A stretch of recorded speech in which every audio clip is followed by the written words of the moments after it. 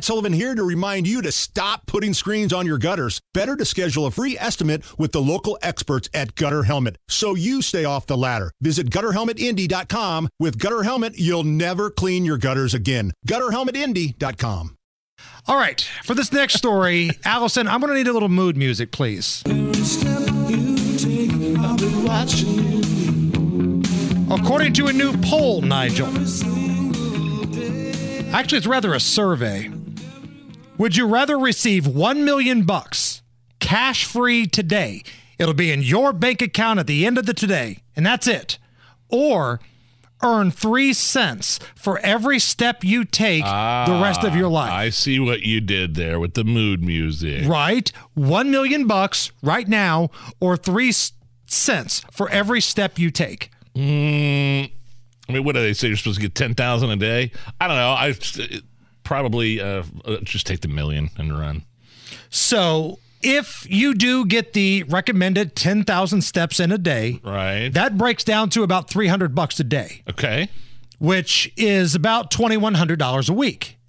And if you break that across week to week, that's $109,200 per year. So if you do the 3 steps deal, then in about 9 years, you'd have $1 million, but you could keep going after that. You're capped off if you take the cash right now. But there's no guarantee that you're going to live another 9 years. You might not wake up tomorrow. What if I can't walk? What if my legs get chopped off by a train? I love to get chopped off by a train. That's the first place you went to. What if I'm passed out somewhere and my legs are hanging across the train tracks and I've accepted this deal, but I can't walk anymore? You got to take the million. Yeah. Allison, let me go to you.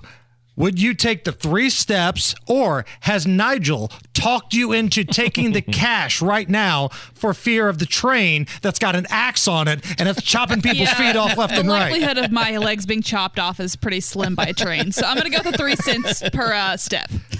You laugh. Allison's going to call in sick one day. Nigel was right. I got hit by a train. What would you do?